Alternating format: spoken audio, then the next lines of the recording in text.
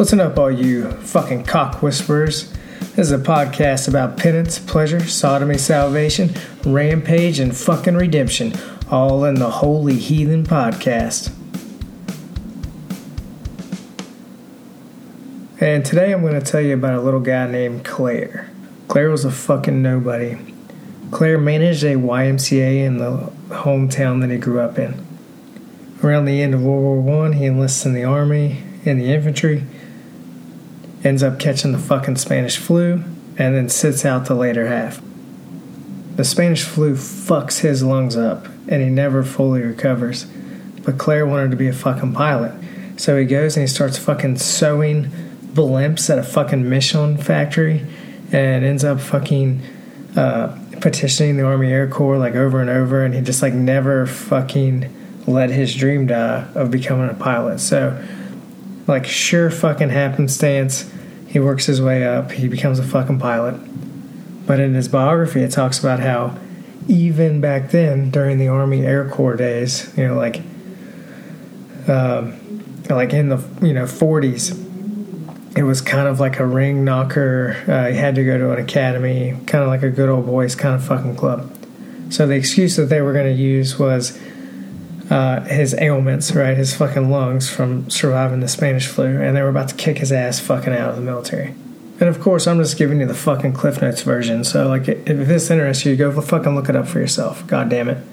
But on his way out the fucking door, getting the boot, he finds a contractor job with the Chinese to go over to Burma and like train the Chinese Air Force, and it's going to pay him like $1,000 a month in 1940. You know, so like, you know, you could do $1,000 a month back then. Whatever the fuck you wanted. That's like being rich as fuck, right?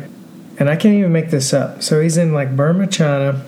He's training the Chinese Air Force. He decides he needs recruits and shit. So he's going around pretty much looking for misfits to put in his gang, and one of the guys was this like really fat fucking drunk and adulterer, and you know, just a classic like army douchebag back then. But he got the douchebag got 5 days of like leave without pay for punching his commanding officer in the face because he was hitting on the girl that he was talking to at the bar. And like this is the type of shit. Today, they would not only, like, court-martial you, but you would just have to fucking flip hamburgers at Walmart, right? And back then, it's like, oh, well, have a 5-day vacation, sober up, you fucking asshole. So that's the difference in the world we live in today and the world back then. And that's the whole point I'm fucking making, because little Claire, with his fucked up lungs, ended up becoming a pilot. Then he ended up fucking becoming a mercenary and getting goddamn rich. And the whole time he was flying in airplanes with no fucking pressurization, and he was fucking smoking all the fucking time. You want to talk about just pure fucking stubborn? Like, couldn't even fucking kill the guy, right? Like how the hell he not only survived World War I and Spanish flu, but then 6 months before Pearl Harbor, he's already fighting the Japanese Air Force, right?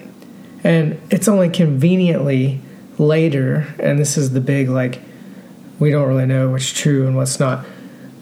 Our Air Force claims Claire Chennault, the Flying fucking Tigers, as their, like, fucking go-to guy. When in all reality, the ring knockers tried to kick his fucking ass out of the military, and it was the Army Air Corps back then anyway, so it's not even the fucking Air Force. But, like, the Flying Tiger Squadron is infamous. It's fucking infamous. Have you ever seen an airplane with shark teeth on the fucking front of it? That's the Flying fucking Tigers. And they didn't even come up with the paint scheme. They saw it in a catalog and fucking liked it. So here's the thing.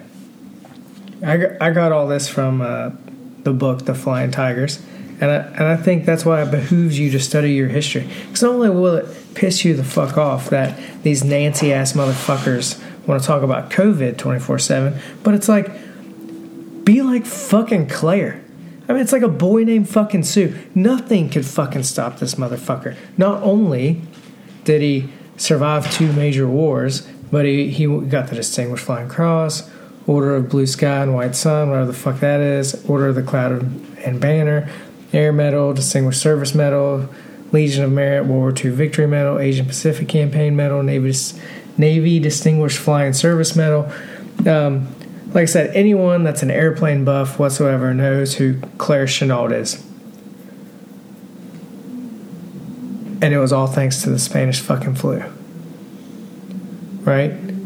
Like, drink a concrete milkshake and harden the fuck up. People used to just fucking die and they didn't make a big fuss about it, you know what I'm saying? Which brings me back to the current state of dissolution.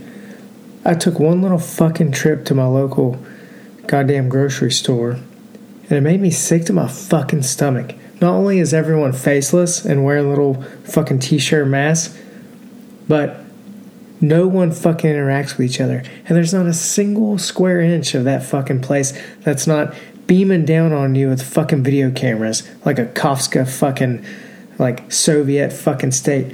What, you're afraid I'm gonna, like, fucking steal some fucking baloney? Like, what the fuck is going on? In all realness, right?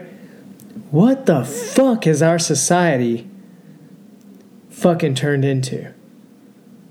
A faceless, nameless, don't even shake fucking people, don't even acknowledge people's fucking existence as human beings. They look like fucking heifers up to a fucking food trough. That's what we've turned into. The fucking livestock. So fuck that, fuck you, and praise be to thee, a fucking heathen.